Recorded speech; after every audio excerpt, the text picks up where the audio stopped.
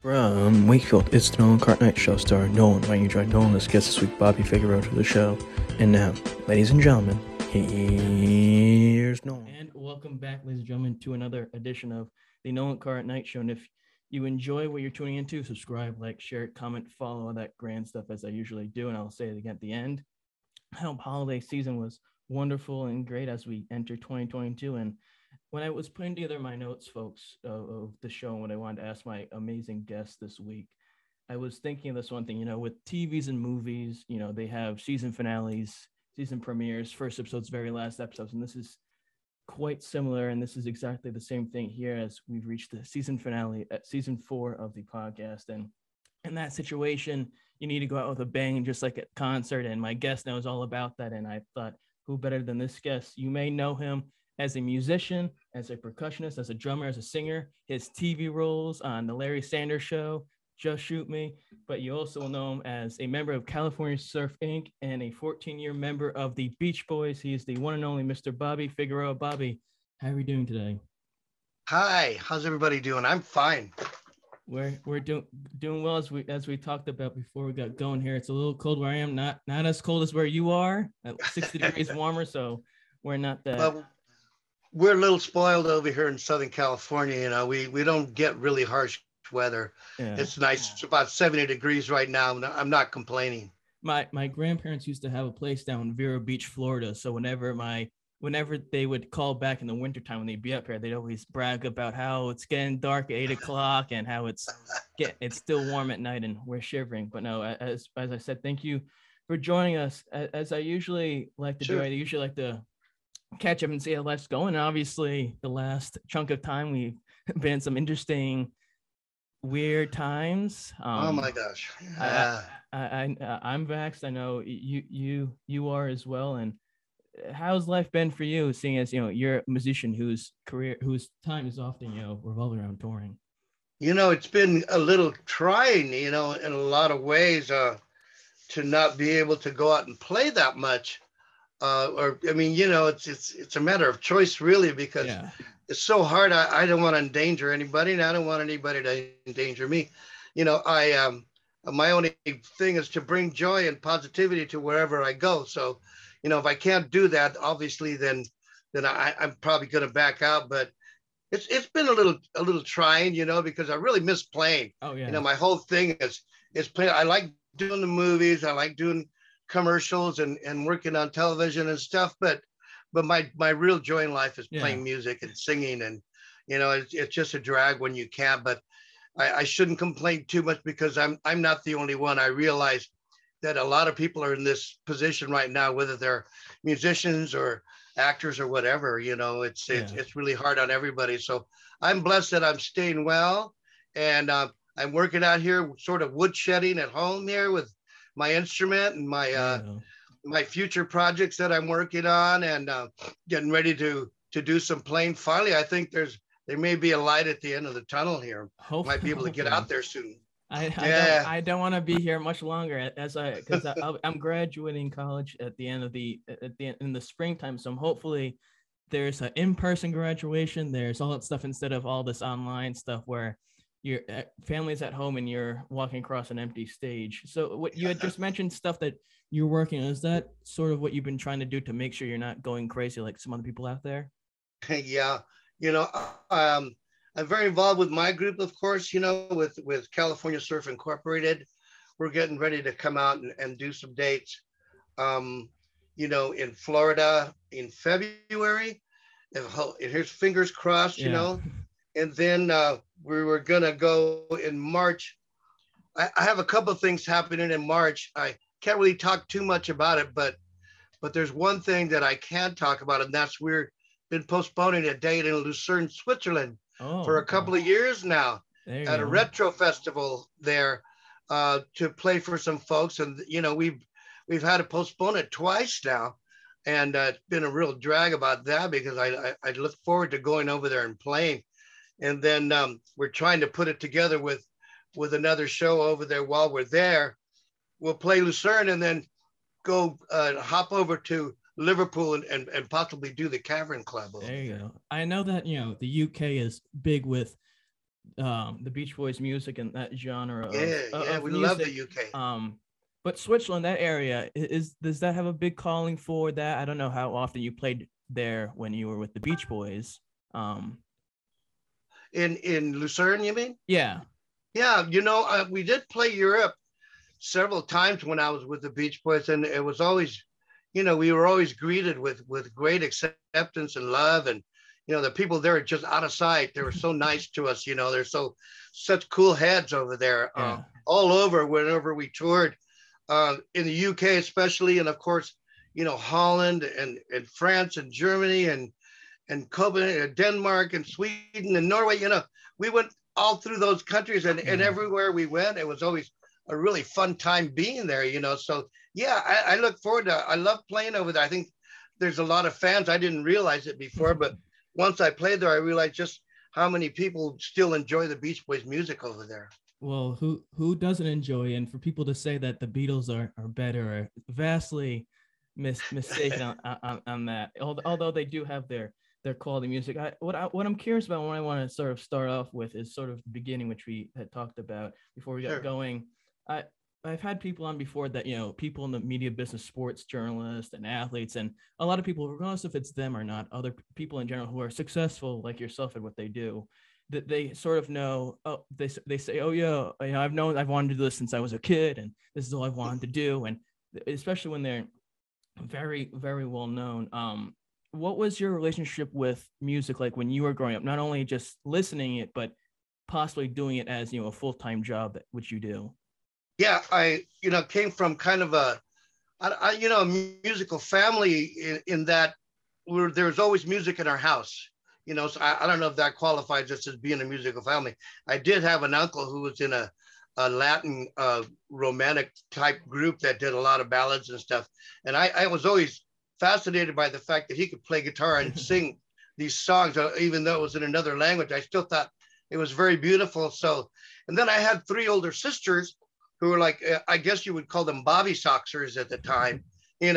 Rock and roll was just starting, and they were keenly aware of it and brought those records home every day. And so I was raised on a lot of the stuff that say like Brian and the rest of the Beach Boys were listening to at the same time, and when Chuck Berry was coming up, and Little Richard and the Fats Domino and all these great people were coming up.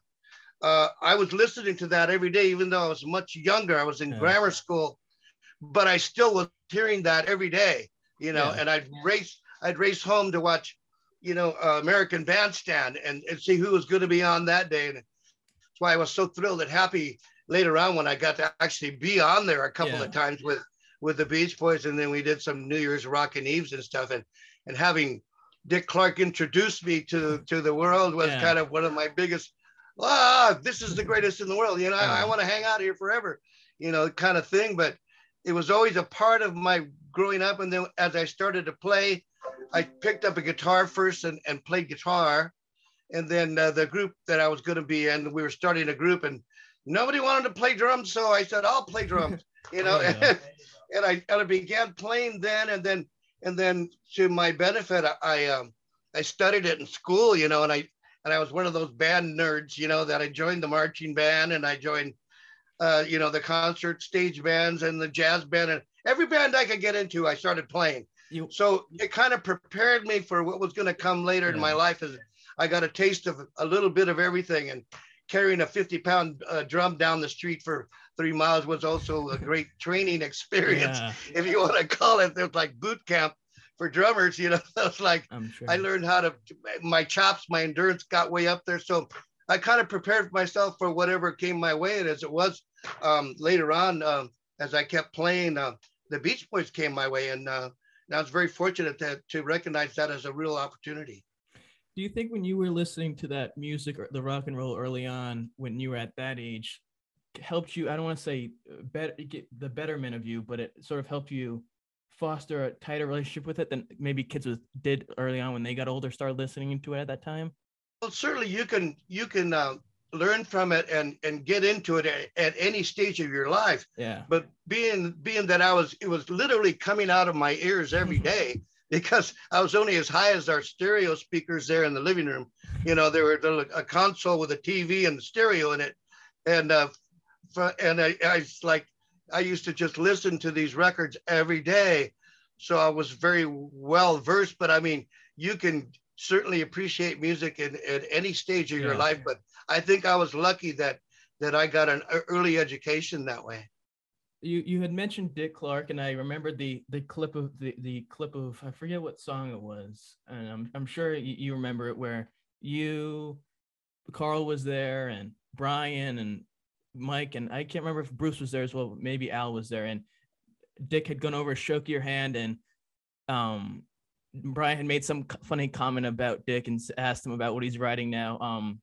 That sort of thing, that television type of stuff. And a lot of comedians talk about, how Johnny Carson was their role model and how they grew up to be one him, or David Letterman, or people nowadays grew up to be similar comedians like that. For you, how much of an influence, you'd mentioned Latin jazz and that sort of, how much of an influence were those type of bands and big bands early on for you before you got going, or when you were starting as a musician? It was a big influence. I'm sure that all of it helped to form what was later to become my own style of playing. Yeah. In other words, I brought that with me. And even though when I joined the Beach Boys, they were more of a preset, stricter form of rock and roll. I couldn't, I really had to calm myself down quite a bit, because I had so much in me that I wanted to play. But, playing those shows, I had to really quiet myself and really listen to and be very aware that the vocals were supreme. Yes. And that you couldn't, step on that, or, it was like, you're gone, in 2 weeks. Yeah.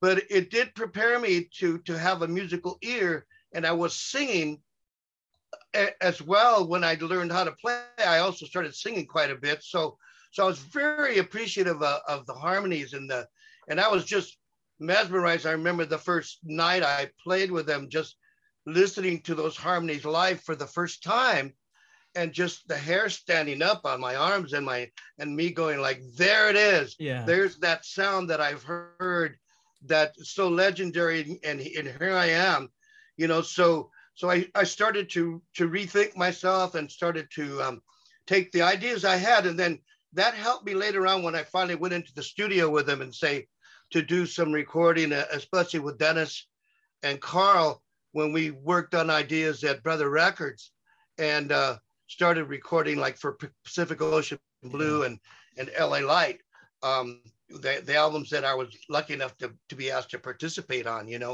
I kind of threw out some, and the great thing about those guys were, and that included everybody, Carl, Dennis, Brian, everybody was like, they allowed you to express yourself in the studio, and so I had ideas that, okay, here's this, and it was either good or it was, but at least I got to try. And that's the one thing, is they always allowed me to do what I could do.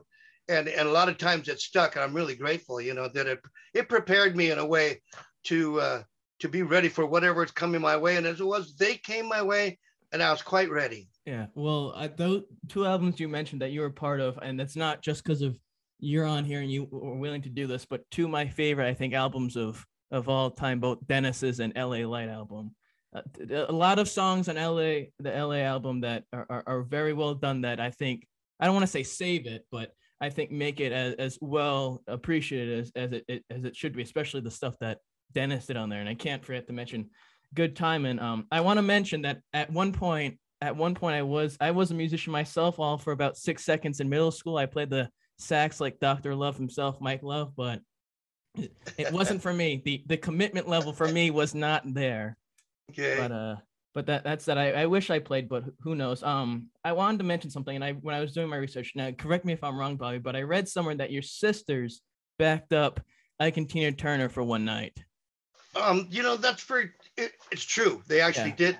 What happened was, I came home from school, rushing home to watch something, whatever it was that day. I was in grammar school, and my sisters already kind of had a trio, a singing group, that they did all the doo-wop stuff of the day. Yeah. And I had watched television and been aware of people like Ike and Tina Turner and on a local program, an LA program called the Johnny Otis Show. And it was an artist. He did Willie and the Hand Jive, It was Johnny Otis, and it was kind of a rhythm and blues show, and it was really cool, And there was a venue in El Monte called the Legion Stadium, the El Monte Legion Stadium, and that's where all the rock acts of the day, the Everly Brothers, or everybody who was in rock and roll. Chuck Berry played there, Ray Charles played there. Everybody played the Legion Stadium, and my sisters would frequent that place. My parents would allow them to go to see these bands, the early rock and rollers, the Everly Brothers, and all these people. And so they were very aware of Ike and Tina Turner as well. And it so happened that on that day, the Ikeettes all came down with the flu. And so, they couldn't perform. They're sicker than heck there at home. They couldn't do anything in their hotel room, and they were like, we can't. So they somehow they had heard of my sisters that were a good singing trio and said, well, perfect, they can sing 3-part harmony. So here we go. And I came home from school, and there's Ike and Tina sitting in my living room. Wow. And I'm like going, I know who they are. That's Ike and Tina. Yeah. But then they said, get out of here. We're working. And I'm like, oh no, I want to watch. And so they for one night, they were actually the Ikeettes. Now, for you and that, and I'm sure, you're very proud of it, which, deservedly so, of them being able to do that, to sing with people as legendary as they were. But what did that do for you in terms of confidence to be able to be a musician as yourself as a career? Well, I think that I knew things stuck in my head, like certain songs and certain artists were very, they had personalities and they had things. So I was way serious about it way early. In other words, I took everybody seriously. And so later on, when I did see some of these people, I was very confident in meeting them because I knew exactly what they did. I knew the songs. When I talked to Ray Charles, I was confident in talking to Ray Charles because first of all, he said, well, I want to sing Ceylon Sailor. And I was, yes, sir. Yes, sir. Yes, sir, Ray. I'd be glad to back you up any way I can. I ended up playing drums and singing backgrounds in the studio for Ceylon Sailor when we did the 25th anniversary special in Hawaii, in one of my favorite places in the world. And so it did prepare me to, and the Everly Brothers were on that show, and Three Dog Night. Anyway, there was a lot of people that came down my path as a result of being with them because, to my good fortune, the Beach Boys were loved by everybody, and wherever we went, I remember dragging Roy Orbison into the dressing room once because I saw him and knew exactly who he was. It was just some cat standing there with dark glasses. I know that's Ray Orbison. Yes.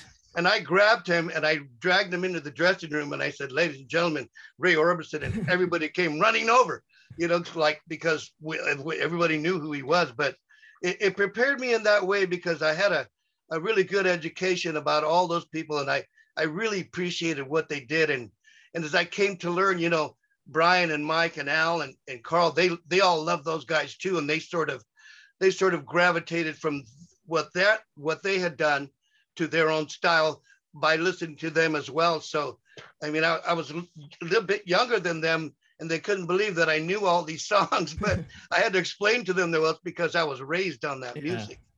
The best music, nothing much better than today's stuff.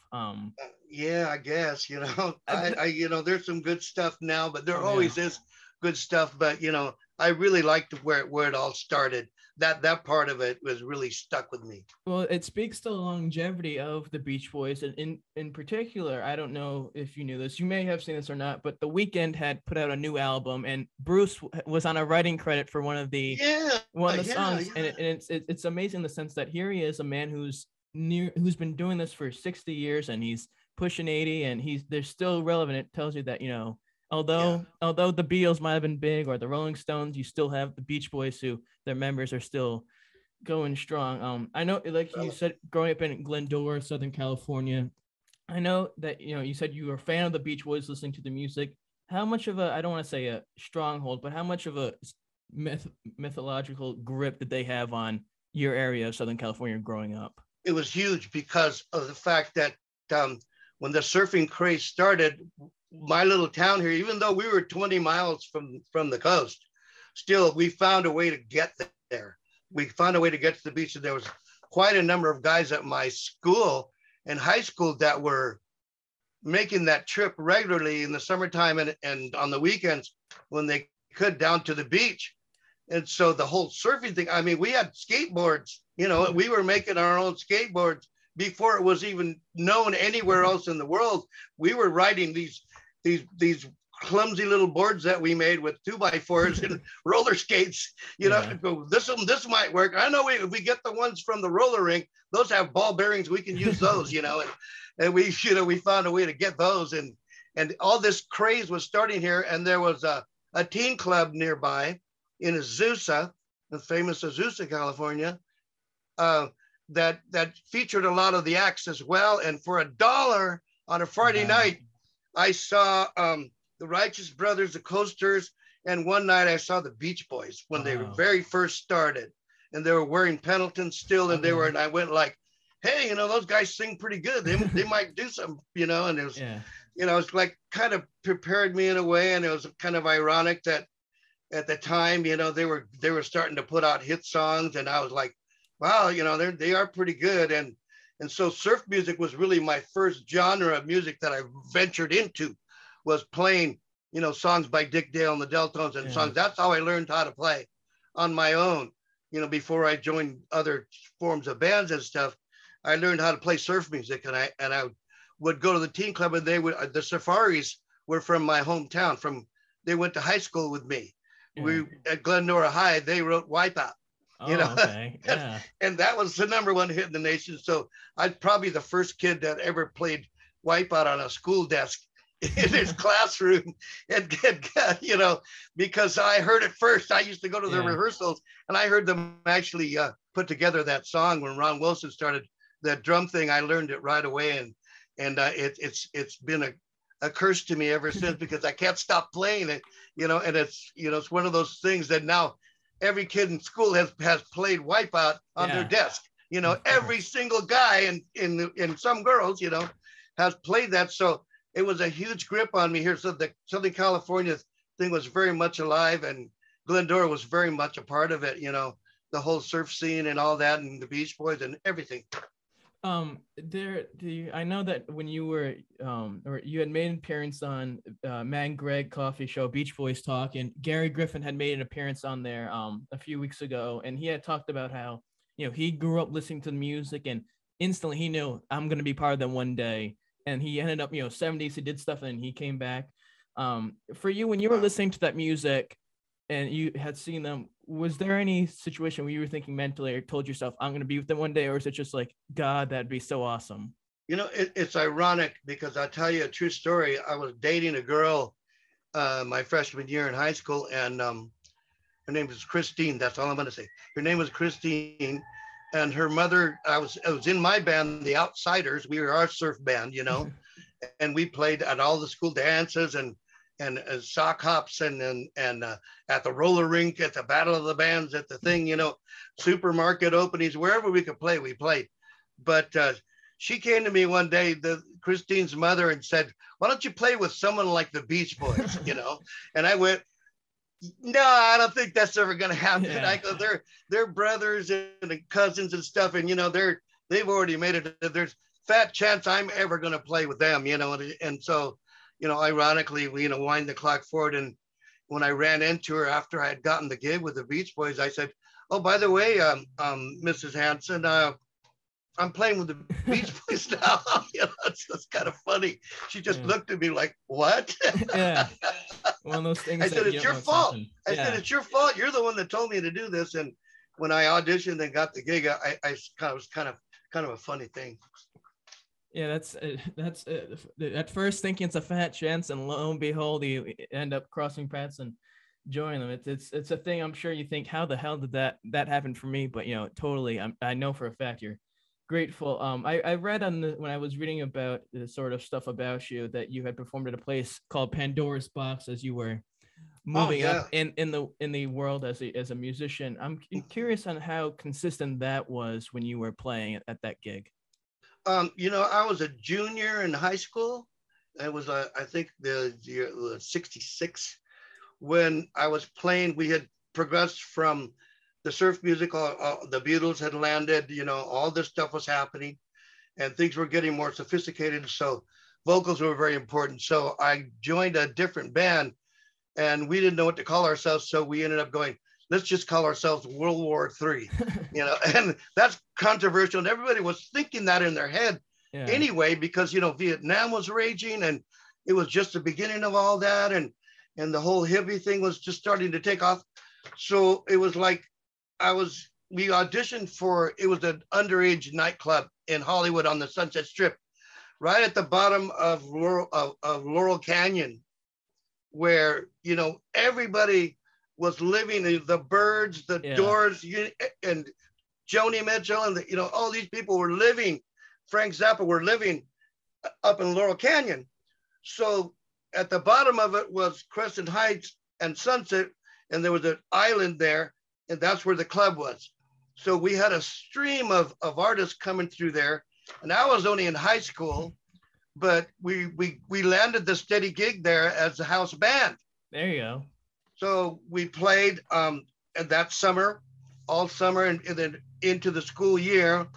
And then the next year we were asked to do it again. So the year of 67, which was my senior year in high school, that summer going into that school year, I was playing there again. And the year that they had the riots on the Sunset Strip and everything. And so I was still going to high school, but I was already playing in Hollywood. And there was all these people. Frank Zappa came in and jammed with us. People came through there. Crosby, the Byrds were playing down the street. All these people were the rock scene was really heavy in LA, and it was really happening. People were starting to do great things out of Los Angeles, and you could see bands for like $5. You could see fantastic. I saw the Doors twice. It's like, cost me $5 each time. Sometimes they were free because they had love-ins at the parks. You could go. It was a big hippie fest where bands would just play for free. I saw Steve Miller Blues Band. Wow. I saw the Jefferson Airplane there, the Grateful Dead. Bands, all the bands of the day were playing there. So it was a great experience, and the riot happened, and we even got our picture in Life magazine. Wow. A full page spread.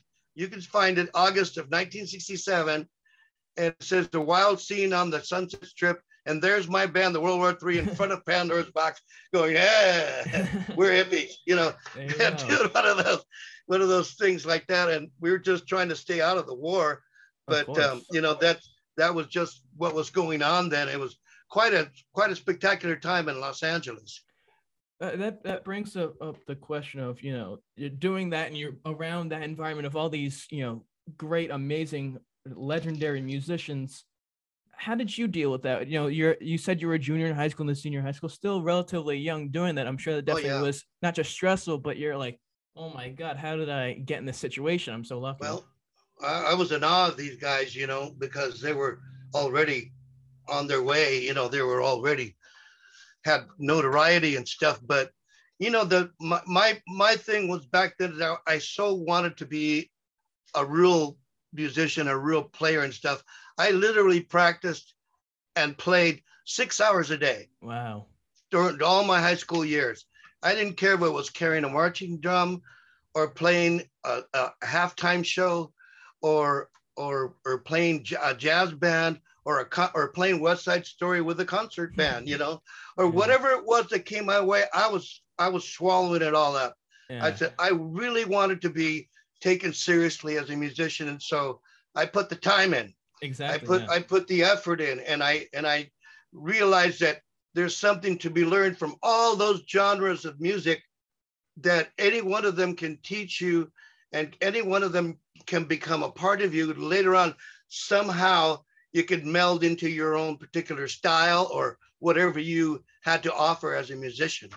I would think that, you know, you talking about that and you wanting to do as much as you could. I'm sure then that sets you apart from maybe other musicians of your same age or expert area of music, because you want so much, whereas maybe others, you know, they do maybe one thing and then you're doing all these other different ways to, you know, still involve yourself in the music and the profession of drumming. Yeah, I was trying hard not to be one dimensional, you know. Yeah. It's like surf music, you know, that's it. You know, Yeah. no, it was like more than that. And I found a way to incorporate it into whatever came my way. And as it was, the Beach Boys came my way, and I was very happy to participate because it was just good music. That's all I knew. It was good music. Those voices were great. And they still are today, regardless of what whatever the word is, not iteration, but version of the Beach Boys music you're listening to today. I know that, you know, you're friends with Carly Munoz, and he was the one who sort of helped you get into touch with the Beach Boys and get going with them. How far along was what? Because I know you had mentioned on with Matt and Greg that there was a phone call. He called you about the audition. How far along after the Pandora's Box, the junior senior, was that phone call where you were talking to Carly about it? It was a couple of years after that, because after 67, you know, because I didn't join the band until 74. Yeah. So that whole period in between 67 and 74, I was playing a lot of nightclubs in LA with different bands. And I joined a band called the Poverty Train that I named after a Laura Nyro song. That was because we were riding that poverty train, all right. You know, we were a good band, an 8-piece band from Los Angeles that we played from LA to Anchorage, Alaska to Hawaii, this triangle we played for several years. And that's how I met Carly. I actually took him to Hawaii with me with the Poverty Train. And we had a very good experience with that because it was a really good band. Really loved playing with, and we were pretty much a soul music kind of band. You know, we did Stevie Wonder, and we did, you know, a lot of stuff from that day that was more leaning towards rhythm and blues and that sort of rock and roll. You know, we loved the Young Rascals. We loved, you know, Lydia Pence and Cold Blood, the Janis Joplin. You know, things were getting a little funkier. You know, so that was the kind of band it was, and I was very glad to have done that. So that the time went on, I kept doing that sort of thing. And then I lost track with Carly for a while. And then he called me out of the blue one night. You know, I was playing at the Crystal Closet in Pasadena, you know, just doing my nightly gig, you know, 6 nights a week, you know, club gigs, going, how am I ever going to get out of here? Yeah. You know, and he called me and said he was playing with the Beach Boys. And I said, you know, how wonderful. And I was happy for him. And was it wonderful? And was it great? And he says, yes. And he says, I told them about you and they want to hear you. And I went, well, cool. What do I do? And he goes, well, come to Brother's studio tomorrow and you'll audition with some other guys. And I went, right, I'm there, you know, what the heck, you know? So off I went the next day, and I showed up in Santa Monica at the studio, and I was the first one in the studio. Wow. And I played for the Beach Boys one at a time. So there was no pressure there. You know, it was like just what Mike and then Al and then Bruce, and, you know, and Bruce wasn't there, but Carl, and they all asked me to play different things. And little did I know they were asking me to play specific things that were pertaining to songs that they did. You know, I didn't know Carl wanted me to play Surfer Girl. I didn't know that Al wanted me to play Rhonda. I didn't know that Mike wanted me to play Surfing USA. You know, it was like, but those were the fields that were asking me to play, and just to see if I was proficient enough at those fields. And I guess I was, because as I was leaving, then I hear this shout from a room, and it was Dennis saying, hey, where are you going? You know, and I was like, oh, hi, Dennis. Well, you know, there's 8 other guys just plotting to get in that room to play for them. And he says, no, wait, come here. And I went in there, and he said, we want you to go on the road with us. And I said, well, my jaw dropped, and I went, well, cool, when? He goes, tomorrow. And he says, put down your address on a piece of paper, and we'll send a car, and we'll see you in Seattle tomorrow night. Wow. Now, in that situation, that's definitely a high of emotions, where I'm sure not till the end of the concert you were able to fall back and calmed down. When you got the audition, you made it, and you were about to go on tour with them. How do you deal with going from playing at the night gigs that you're doing to then playing in front of thousands of people with the Beach Boys? Yeah, it was a bit different, It was, everybody cared, for one thing. The difference was that everybody was there to see you play, and they weren't there to pick up somebody or to just get drunk or whatever. They were actually there to be entertained. And I realized that, and even though I didn't have a whole lot of rehearsal or any rehearsal, I just was up there, and it was great. It was exhilarating. It was really exciting because I was not aware of some of the newer material they had done. In other words, so stuff like The Traitor and Caroline No and Long Promise Road, which is wonderful. Funky Pretty and songs that were newer to me, and I was there going, oh, this is great. So it's not just Surfing USA and fun. It's also this. And that I got very excited, to see that, okay, now this is great because it's new, and it was challenging for me to be on the spot and learn how to play this stuff now. But I was happy to, because it was good music, and I was happy that they had come this far, and I had no idea that they had come this far, but I was familiar enough with their catalog that I could get up there and still pull it off. But then I learned by listening to Carl Wilson, by listening to Dennis, and who taught me an immense amount of musical knowledge and how to, like I mentioned before, calming myself down. This is how you play an arena. This is not how you play a room, but how you play to that guy in the back row of this 50,000 seat arena. Okay, this is how you settle it down. You get more deliberate. You get, and I was learning from some pretty good teachers how to sing a lot, because once they heard me sing, Carl insisted that I have a microphone. And and they met with a little hesitance at first, but once they heard what I could do, then they started throwing parts at me, because they're going, I've been singing this part for 15 years. Would you mind? And I was like, no, I don't mind at all, And then I started doing a lot of the falsetto stuff, which is a little harder for me to do now, but back then it was quite easy for me. And so I was, tasked to sing more and more. And like I said, I was learning from some pretty good teachers. I would say so myself. Everyone knows, or at least the Beach Boy fans and diehard fans, and I'm sure people like yourself who have played with them, know how much of, I don't necessarily say perfectionist, but how Carl could hear every little note, every part of the song. And when you'd mess up, he'd look back and give you that stare, which I remember how you mentioned that when you were with Beach Boys Talk. The look. When you were starting out the group, how much of that was on you mentally at the same time as playing the music to make sure you're not messing up, so you're not out and not playing with them anymore? Well, I think, like I said, my preparation before then had gotten me ready to do well and perform well. So I was very careful not to mess up. And even though I did manage to once or twice get that look from Carl, here's how it went. It was like, first you get the look. Okay, that's okay. Now you're kind of in trouble here. Then the next thing was he'd walk over and go, "Are you okay?" And then that was like, you knew that the next step was, you're out of here. Yeah. Okay, you're fired. That's it.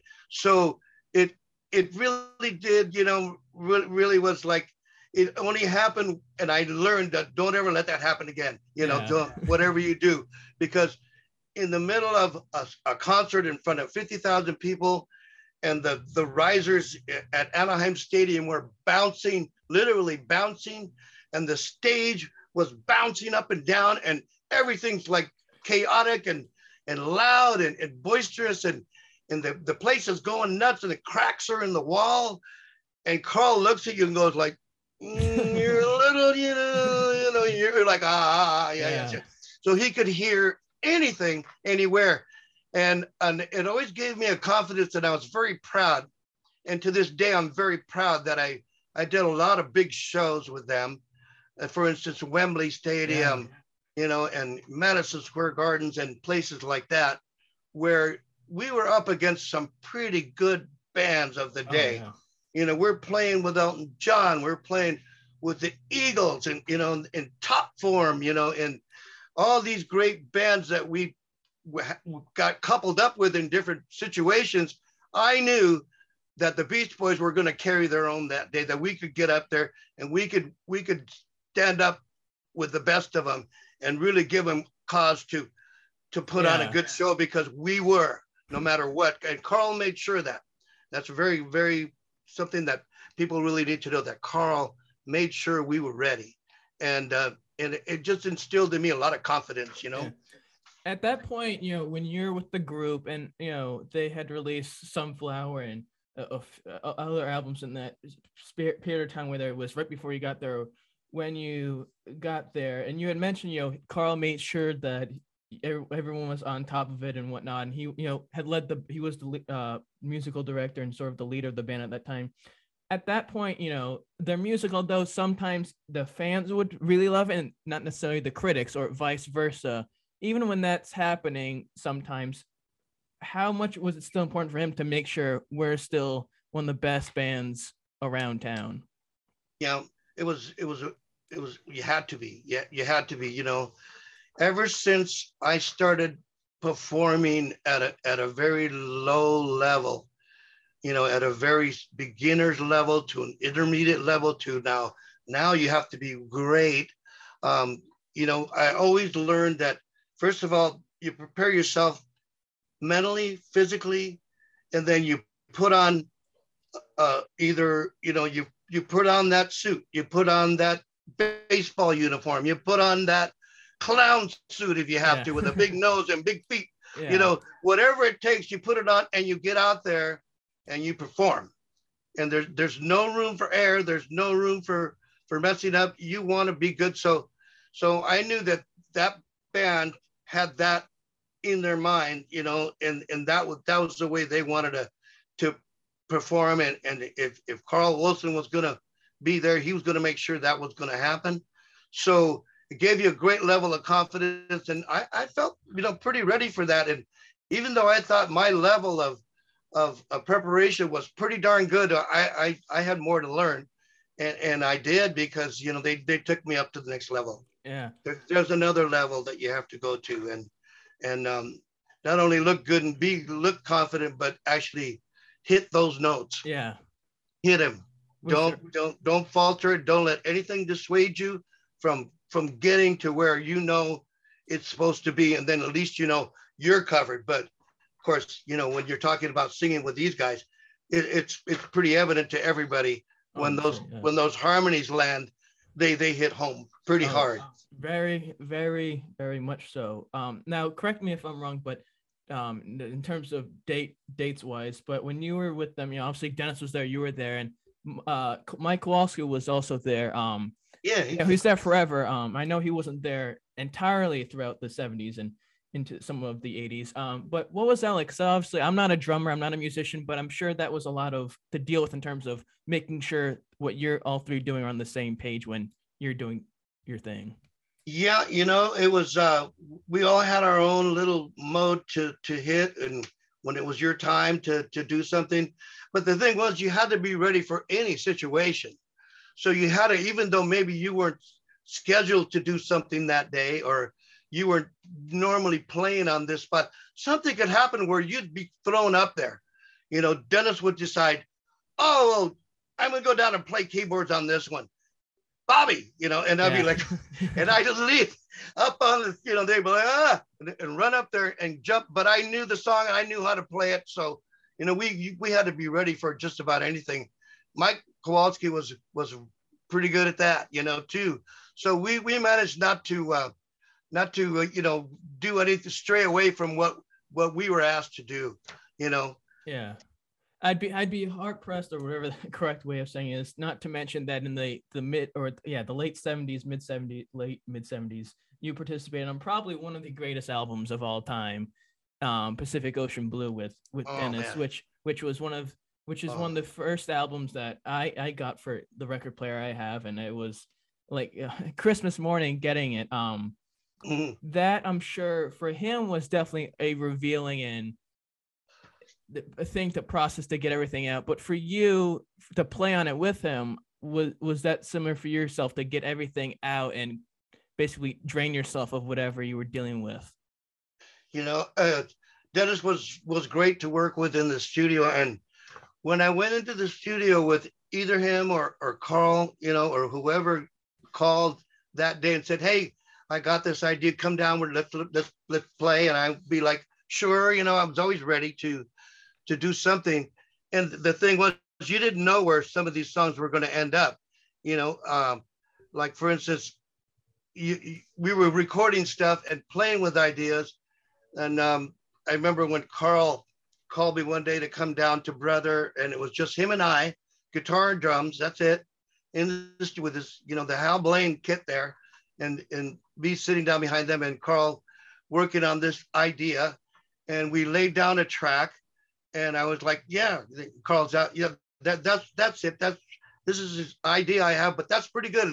Let's record it." And so we'd record it, and then it came back later on, and I realized it was "Angel Come Home."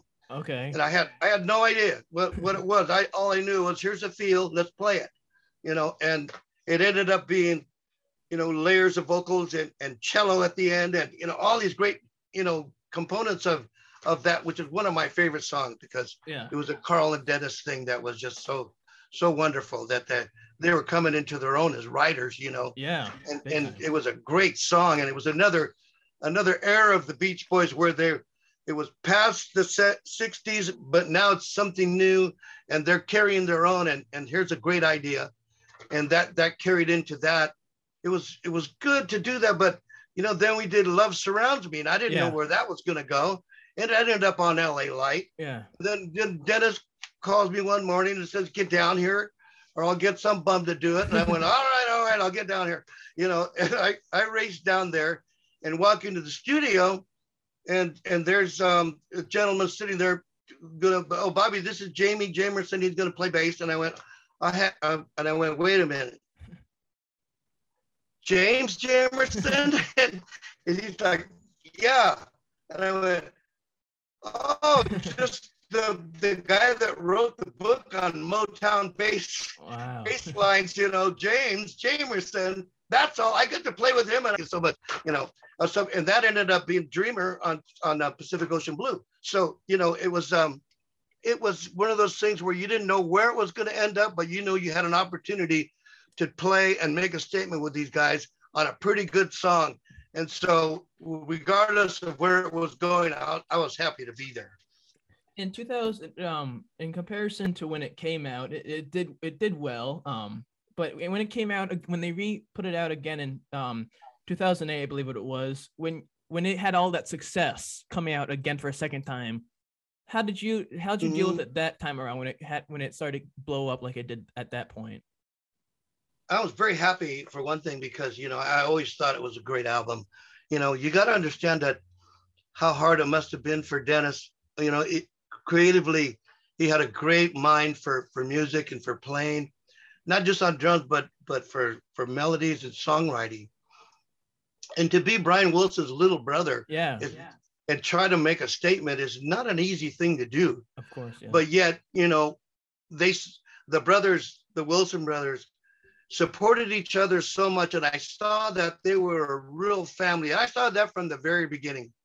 Even, you know, the first time I met Brian in the studio, and I was just like, here's this lumbering giant in a robe and a 6-pack of, you know, San Miguel beer, going, "Hi," you know, and I was like, that's freaking Brian Wilson, you know. It was great. "Hi," you know, and we played Ding Dang for an hour, you know, and it was like, it was just wonderful that way. But, you know, being that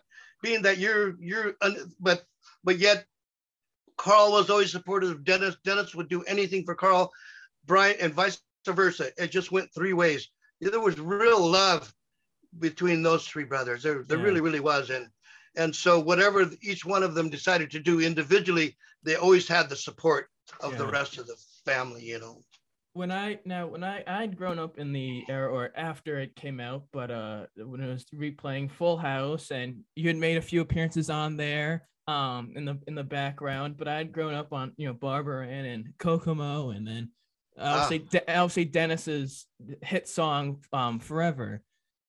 But then when I got older, right before or when I began in college a few years ago, I really started to get more into the band. And the first concert I saw, or at least I bought on DVD, was Nebworth in 1980. Great experience. There was on the DVD commentary at the beginning of it, Al had said this was probably the first time in a while that they were all playing at the highest level they could be after a few years of interesting times, I should say. When you were doing that, how powerful was that experience to have all 6 members there together and then also be there with them? I've always prided myself on the fact that even though there's been different periods of the Beach Boys and their growth and whatever, their ebb of popularity, good or bad, that they were all there. And I was fortunate enough to play with all of them at the same time with the original band, plus me, and Eddie Carter, and and different people that that came to play with them as well. And for us, it was just, okay, here's another show, and they're going to film it. Okay, great, so play good. Of course, that's what we do. That's just what we do. And it didn't really strike me at the time that this could be one of the last times that the band actually plays together as a unit. That all the brothers and all the cousins and everybody, including Bruce, was there, and all those elements were there. And, you don't really think about that. You think about, the gig is the gig, right? Yeah. You've heard that saying before. And that's the main thing that's on your mind. That's the most important thing, is to make this incarnation, this recording, this bit here, the best you could possibly make it. And I was very happy to be there. It was a great setting, and everybody was firing on all cylinders that night. It was a great night. Playing wise, it was very satisfactory, very, very, very fulfilling, that I could look to, and there's Brian, and there's Mike, and there's Alan, there's Carl, and there's, my friend Eddie Carter's over there, and and Mikey Maris is playing keyboards, and it was a great feeling up there. I felt so good being there, and because, the English fans are great, and so they really make you feel at home, and they're looking at this castle in the distance and going like, there's a castle, and not letting it faze me, but playing that last show, I had no idea of the significance of that day, really, but I'm glad that we did good. It's one of my favorite memories of playing with him. Speaking of big time shows, you were part of other big time shows with the group, Live Aid, countless 4th of July concerts, as well as you said, the 25th anniversary with Ray Charles coming in to play Sail on Sailor. How do you look back on that and say, how the heck did I have a part in that situation? Well, it's weird how it all happened. Probably shouldn't have happened, or maybe, very improbable that it did happen. But I asked myself that question. You mentioned the 4th of July shows. Those are really huge. Those are big shows. And we got to the one, I think it was in 85, with Ringo was there.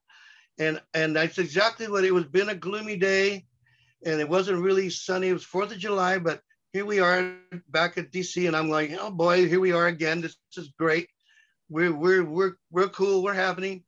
And it was a gloomy day, and we started. Carl counted off California Girls. 3, 4, boom, boom, boom, boom, boom, boom. And right as he said that, and right as we hit that first note, and I'm not kidding, and I wasn't hallucinating, I wasn't on drugs or anything, but a shaft of light broke through the clouds and hit the base of the Washington Monument that I was staring at from the stage. And I saw that, and as the music rose and crescendoed, and the intro played its course until well, East Coast, and right as that happened, the entire monolith, the entire Washington Monument was lit up entirely. by the sun, by one single shaft of light. And at that moment, that's exactly what I said, what you just said. How in the hell did I get here? I don't, and especially to play with someone such as Ringo in the 85 at that concert, I'm sure definitely was another hard. He was great too. Hard. You don't know how that happened. Wow, a Beatle. I got to play with a Beatle, man. That's pretty cool. Beatles, and you played with Dennis Wilson, who also is, or not that time, but beforehand, one of the greatest drummers of all time. I want to skip. I think so too. I want to skip forward a few years and not keep you here too long. After your time with the Beach Boys, you were, as I mentioned in the intro, the Larry Sanders Show for many, many episodes. And you had mentioned at the beginning the of entire run. Which is an impressive thing as well. You talked about at the beginning, having depth in terms of different types of musical experiences. Yeah. Coming from playing with the band and then going to that situation, was it hard for you to adjust to a situation like that in terms of music? It just takes concentration. And we really, on that show, everything that we did was recorded, before. It was like you were basically in the studio, and that I was comfortable with, because you would record certain sound effects or whatever loops, because they didn't want anything to interfere with the dialogue of the show. The jokes were the important thing. It was a parody of a talk show. Yeah. And for that reason, the dialogue was super important to the script was super important, and you couldn't play over it except when you were asked to play over it. You know what I mean? Give me a boom boom, hey, or something like that. And it was a great set to work on. Gary Shandling was a wonderful man to work for. He was wonderful always. He used to ask me for jokes sometimes and stuff when he did his monologue. But it was different, but it was being in the studio and playing a feel, and then during the show, which was about 5 minutes of every episode. The rest was in the dressing room or in the makeup room or at the hotel or with the girlfriend or something like that. But it was very important that it was about a talk show. So Here I was at every show that they did, being the band leader and playing drums, but we basically didn't really play on the set, unless we were asked to. So, but it was different because it was still just rock and roll, Yeah, exactly. And it was still, just the stuff like that. But it was a great experience. I'm really glad I got to do that. When you in the late after that, in the late 90s, when after Al had left the Beach Boys and all that stuff happened, and we don't need to go into those details because that's not for this. When you played with his group, that iteration of his group, then with him and his two sons and Richie Cannata and Billy, and that was one of my favorite groups. That was a good band. At that point in the late 90s, how was it from your perspective after everything that had happened with the group at that point, and they're trying to reconvene and figure out their own image again? Yeah, that's a tough one because there was a rift there. Carl was gone, Dennis was gone, and to me that was a big hole in the band. Because that presence was Dennis was so charismatic, Carl was so important to the structure, and the competence of the band, and then they were having inner problems too, which I don't like to talk about either, but it was an opportunity for me to go and play some more and that music that I loved. And he had Carney and Wendy there as well, and Owen Cass Elliott was there for a while, it was a super good band. I mean, because we were all hoofers. We were all, we had more than a cup of coffee with the Beach Boys, every one of us. You know what I mean? We were members, and we had luggage tags, and we had we had stacks and stacks of itineraries at home if we bothered to keep them, and I did.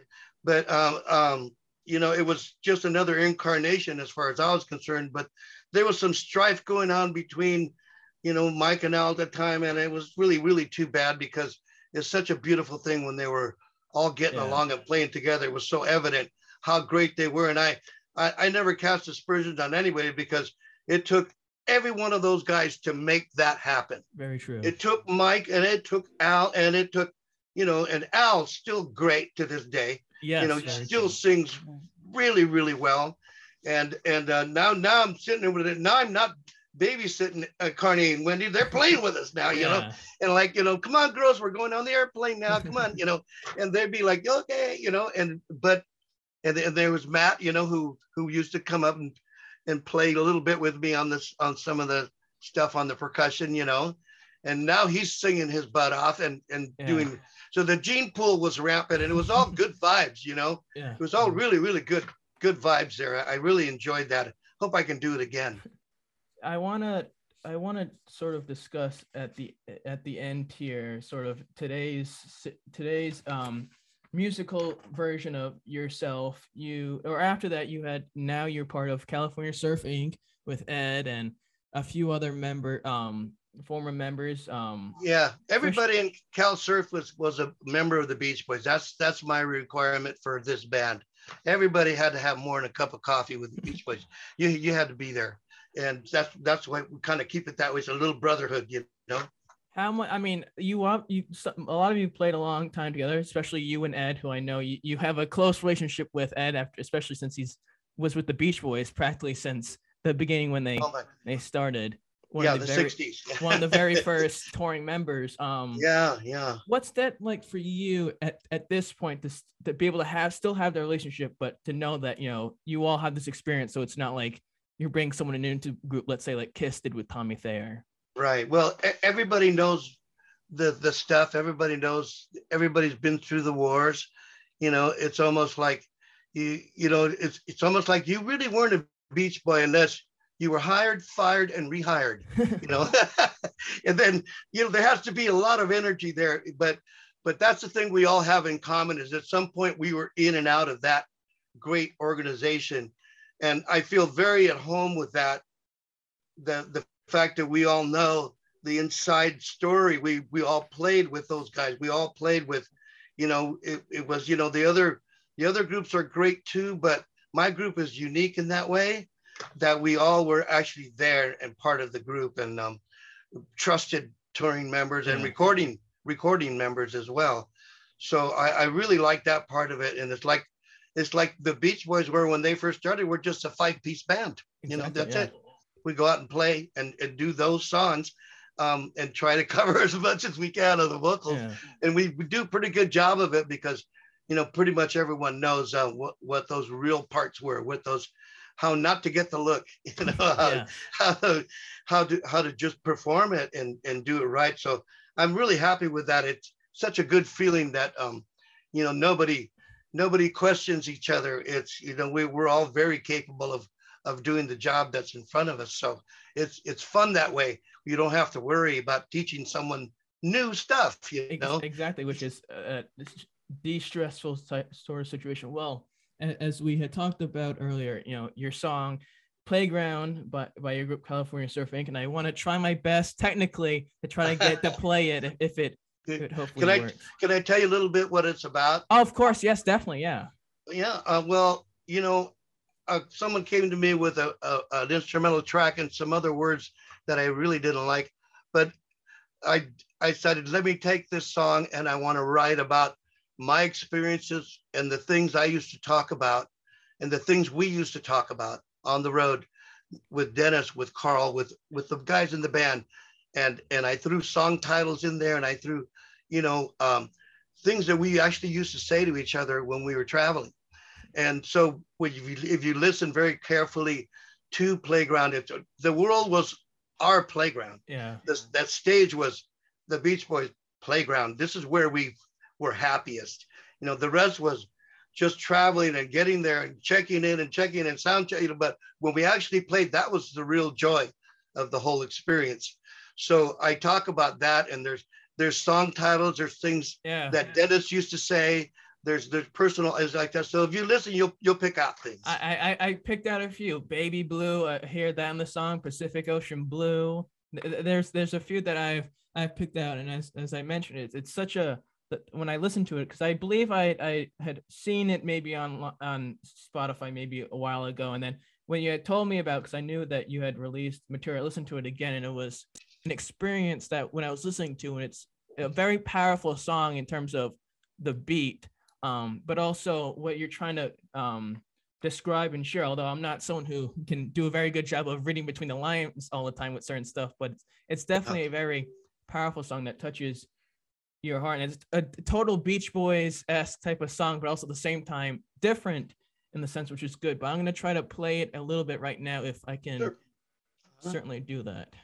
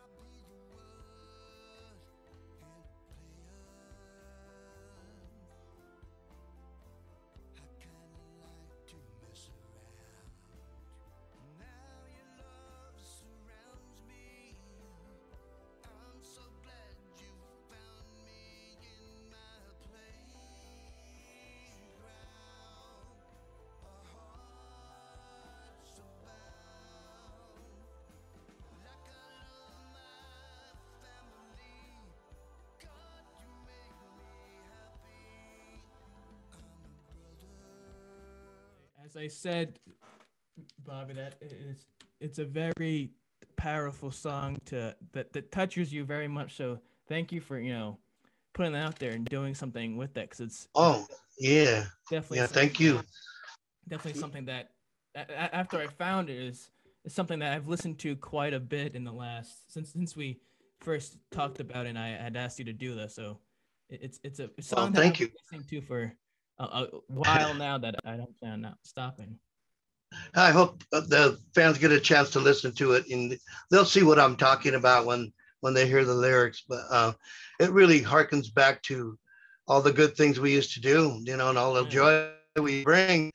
Want to do that? We're still out there trying to keep it alive, Well, that's what I think. At the end of the day, the whole Beach Boys music and concept itself was about, giving this type of music to the people, but also giving this sort of emotion through their music out to the people to bring joy, which not just for myself, but I think definitely a lot of people over the years have experienced, and at least tried to experience, that not necessarily other bands can do.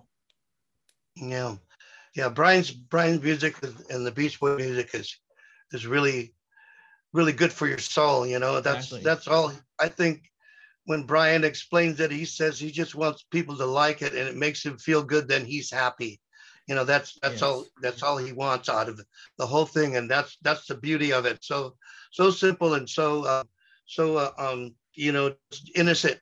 Yeah. Just it makes you think of good times and the emotions you felt in growing up, and they were so good at expressing that and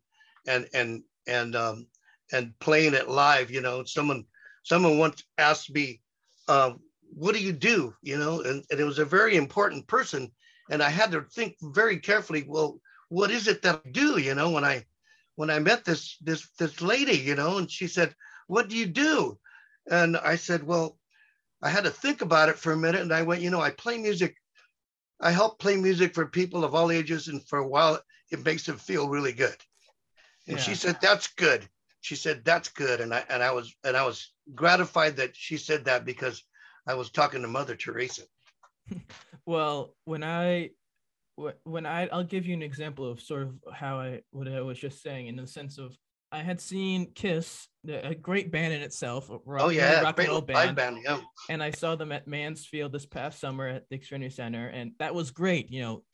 Rocking and rolling, total rock and roll band, and that's great. Listening to the song, singing. I saw it with my mother and aunt who had grown up with it, but I had seen Brian and his band in the fall, in October, I think it was, obviously of 2021.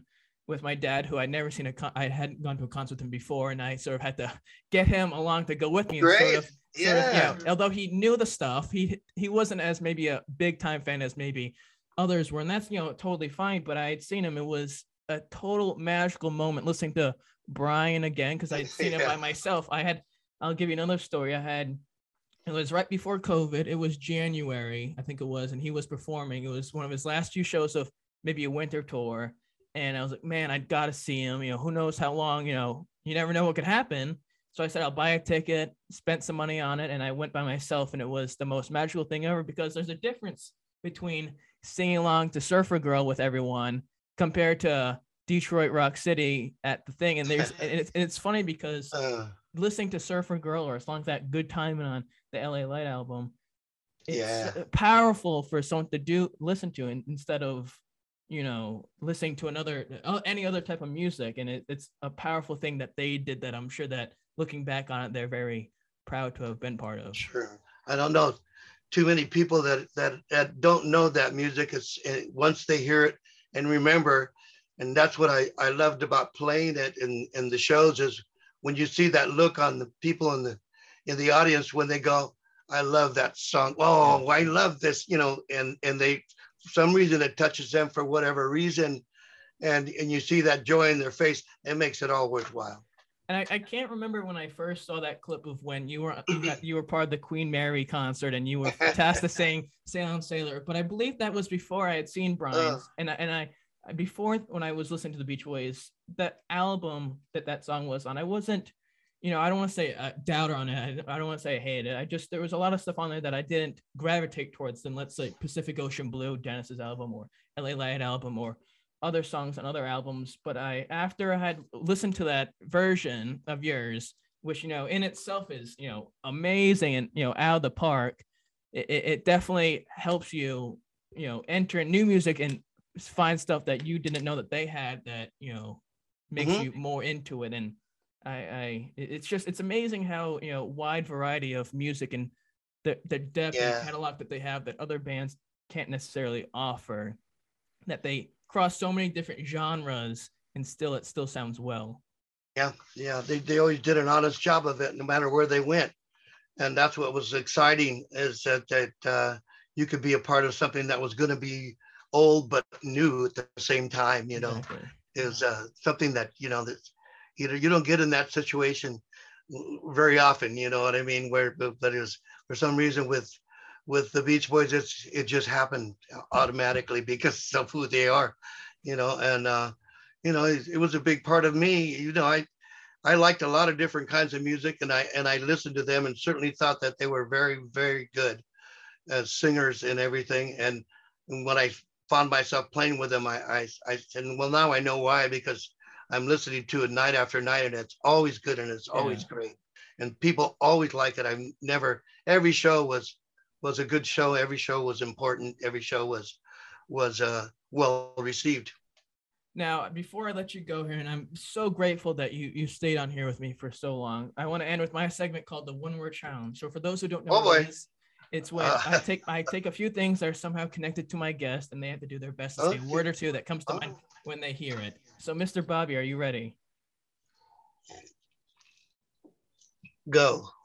Glendora, California. Home. World War III. Great band. Sail on Sailor. Favorite song. Dennis Wilson. Good friend. Pacific Ocean. My soul. And last but certainly not least, Bobby Figueroa. Hard trier. Well, sir, I want to say sincerely, and as I've mentioned countless times already, thank you so much for taking the time out to do this. It means a lot for you to have the patience and the willingness, and how fast you respond back when I do this. It means a great deal. Thank you so much. Well, thanks for having me on, Nolan. I sure appreciate it. It was great talking to you today. Of course. Well, as I usually do, if you like what you tuned into this week, folks, do us a favor, subscribe, follow, share, like, comment, all that fun jazz, help it grow. Because years from now, when you look back on this episode and say, holy this was amazing, with Bobby Figueroa sharing his story about music and his path through it. Bobby, I know we sort of talked about it before we got going, but is there anything you'd like to plug out there and promote? Just, I hope that everybody, we can all get together again, be in that playground again. If you hear of me coming to your town or neck of the woods at any time with my group or who knows who else, please come by and say hello to me. I'd be most happy to spend some time with you and play some music for you. And take care, stay safe, stay well. Love you. Good vibrations all around. Yes. Well, in the words of an amazing drummer, sail on, sailor, and in the words of Johnny Carson, I bid you all heartfelt good night.